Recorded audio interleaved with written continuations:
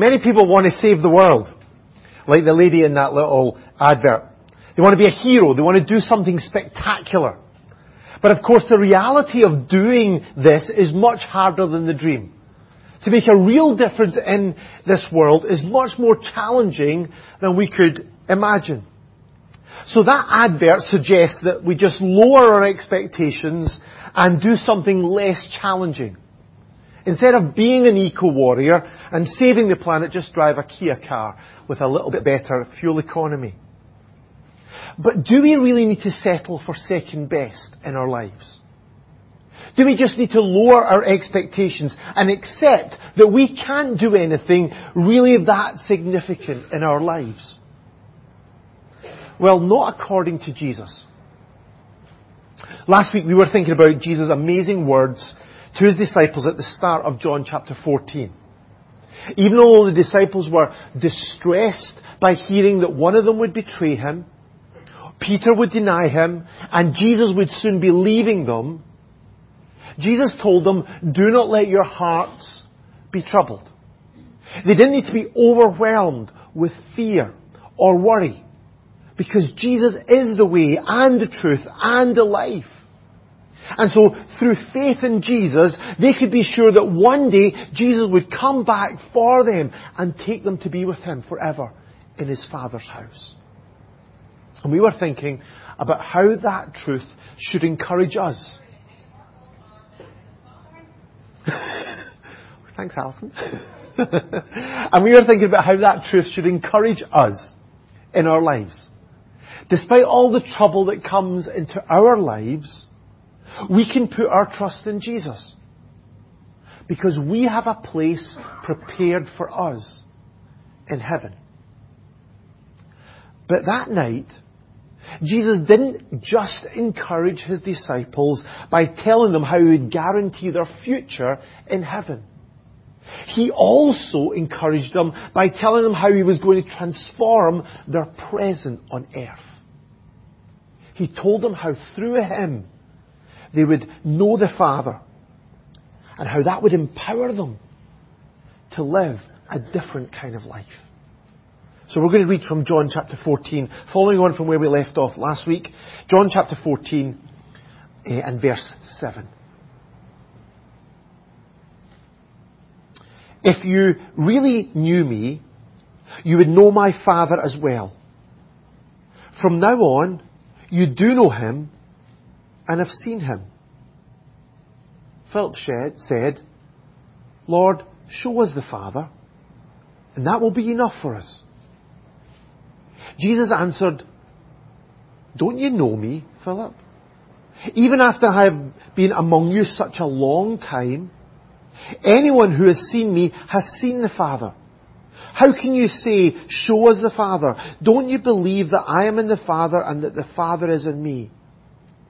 The words I say to you are not just my own. Rather, it is the Father living in me who is doing his work.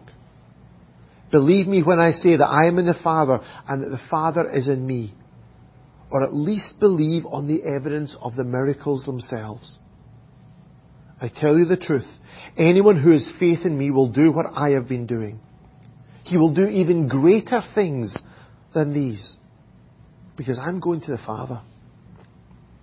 And I will do whatever you ask in my name. So that the Son may bring glory to the Father. You may ask me for anything in my name, and I will do it. In this section, Jesus promises under-pressure disciples 3 life-transforming gifts. The first one is a personal relationship to enjoy. Verse 7, if you really knew me, you would know my Father as well. Now, sometimes when we talk about knowing someone, what we really mean is nothing more than we know lots of facts about them. We know who they are. We know who they're related to. We know what they've done in their lives. In that way, sports fans, they know their favourite athlete. Or film buffs, they know their favourite actor. Or historians know their favourite historical figure. But all of them without ever meeting them. But then other times, we talk about knowing someone when we mean someone we've met, someone we've spent some time with. So we know our neighbours. We know our school friends. We know our work colleagues. But even there, sometimes that knowledge can be superficial and shallow. But then there are other times when we say we know someone, what we mean is that we really know them. We have a deep personal relationship with them. We have a connection with them that is special and intimate. Well, that's the kind of relationship that Jesus is talking about here. Not simply knowing the facts about God, as if He was just a person to study. Not just a passing acquaintance with God, as if He's someone to say hi to now and again, like on a Sunday morning. But a deep, personal, loving relationship with God. A relationship to enjoy, to delight in, to grow in throughout our lives and for all eternity. And this is the kind of relationship that real life is defined by. Later on in John's Gospel, Jesus said this: "This is eternal life, that they may know you, the only true God, and Jesus Christ, whom you have sent." Knowing God in that personal relationship is what life is all about. And this is the kind of relationship that our hearts long for. This was Philip's heartfelt request here to Jesus. Verse 8, "Lord, show us the Father, and that will be enough for us." It's the universal desire of mankind. To see God, to experience His presence, to be amazed by His glory, to be enthralled by the awesomeness of His majesty and power. But this isn't only our deepest desire, it's also our greatest challenge in life. Because as Mags reminded us when we were in our communion time, our iniquities have separated us from God. As Isaiah says in Isaiah 59. Your sins have hidden His face from you, so that He will not hear. Since sin has come into this world, our relationship with God has been broken. We've experienced a separation from God. And so we can't fully know Him. And as a result of that, people have sought a substitute knowledge of God with idols. Idols are a way to bring something into our lives that we can get close to as a substitute for God. Now they could be statues of wood or stone or gold or silver, or they could be the idols of religious ceremonies or religious institutions or materialism or our celebrity culture or sport or politics, or so many other things. All because we deep down long for something bigger than ourselves. Something transcendent. Something that will give our lives meaning and purpose. But here, Jesus declared that search for something real and living and personal connection with God can end. It's over. Verse 7. From now on, you do know Him and have seen Him. From that point on, the disciples didn't have to hopelessly long to see God. Neither did they need to settle for kind of a substitute of idolatry. Instead, they would know that they had seen God. And they would be able to know God personally in their lives. That's all because of Jesus and what He has accomplished. Look at Jesus' answer to Philip's request, verse 9. Don't you know me, Philip? even after I have been among you such a long time. Anyone who has seen me has seen the Father.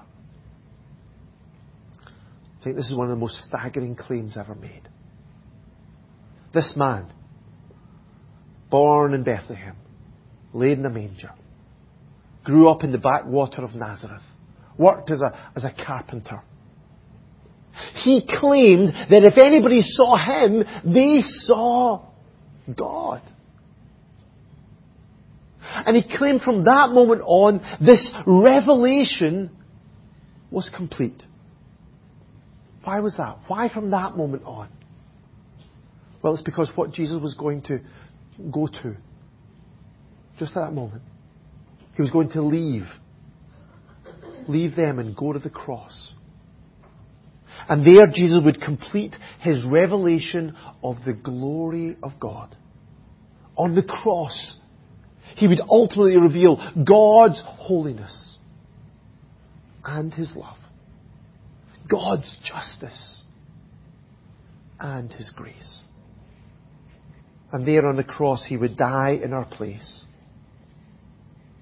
paying the price for our sins and opening up the way to a relationship with God.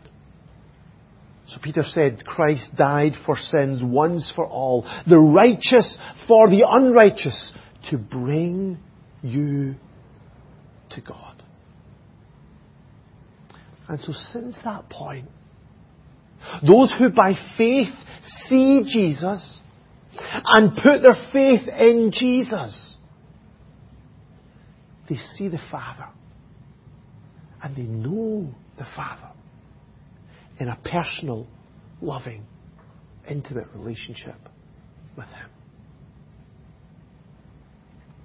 It's an amazing promise. But Jesus wasn't asking His disciples just to take His word for it. He wasn't just asking the disciples just to accept that as a fact. He wanted them to consider the evidence that pointed to that reality so they could be sure of that. This evidence, verse 10, included His character. Don't you believe that I am in the Father and the Father is in me? Jesus is like God in every aspect of His character. This is what Paul said. He is the image of the invisible God. When we see Jesus, we see perfectly the character of God. Everything that Jesus does, God does. Everything that Jesus is, God is. The evidence also included His words. Verse 10, the words I say to you are not just my own. When Jesus spoke, He spoke the very words of God. So His teaching is God's truth. He said earlier in John chapter 7, my teaching is not my own. It comes from Him who sent me. It comes from the Father. So no wonder people said about Him, no one ever spoke the way this man does. He was unique. And to be able to say everything He says is from God. And then the evidence also included His works.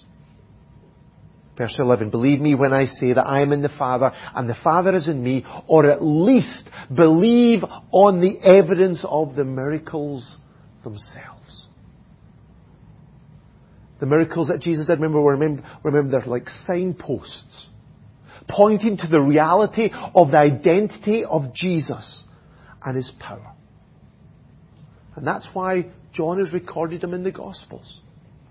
These were written that you may believe that Jesus is the Son of God, is the Christ, the Son of God, and that by believing you may have life in His name. So today we can look at the evidence. The evidence of His character, the evidence of His words, the evidence of His works. And be convinced that in Jesus our deepest need can be realized. Our greatest challenge can be overcome. And we can accept this promise that in Him, right now, we can enjoy a personal relationship, a personal connection with God. That is what Jesus offers us today. And because of this, secondly, we can have a power to depend on. Listen to these amazing words, verse 12. These are the ones you'll scratch your head over. I tell you the truth. Anyone who has faith in me will do what I have been doing. The disciples had left everything to follow Jesus. They'd committed themselves to living with Jesus, learning from Him, and serving together with Him. But that night they had been troubled because Jesus had told them that He was leaving them.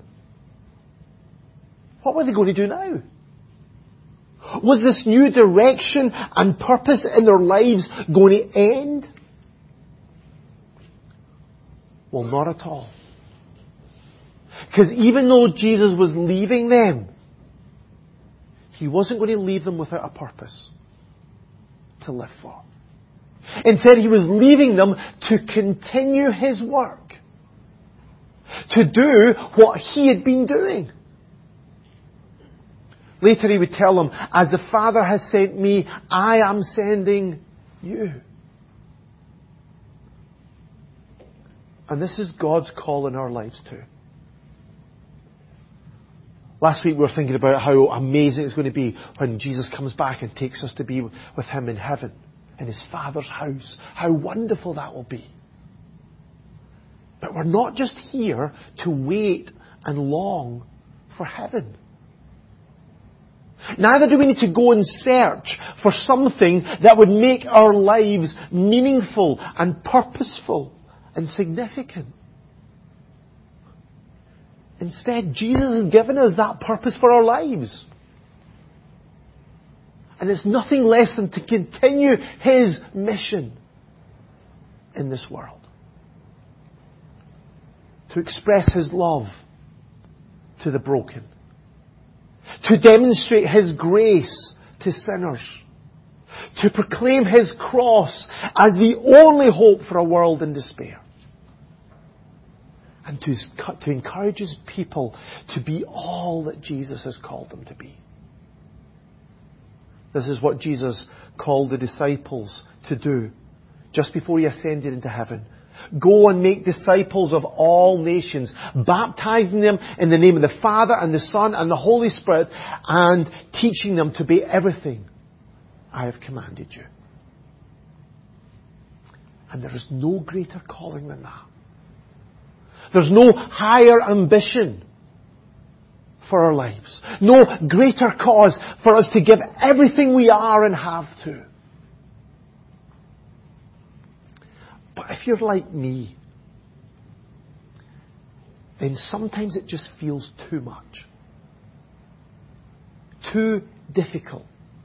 Too impossible. How can we do what Jesus did? How can we serve in His mission? Surely we're far too weak, far too selfish, far too inadequate, far too powerless to do that. But Jesus here didn't just give us a purpose to live for. He also promised the power to accomplish this. Look at verse 12 again, the second half. He promised His disciples, those who believe in Him will do even greater things than these, because I'm going to the Father.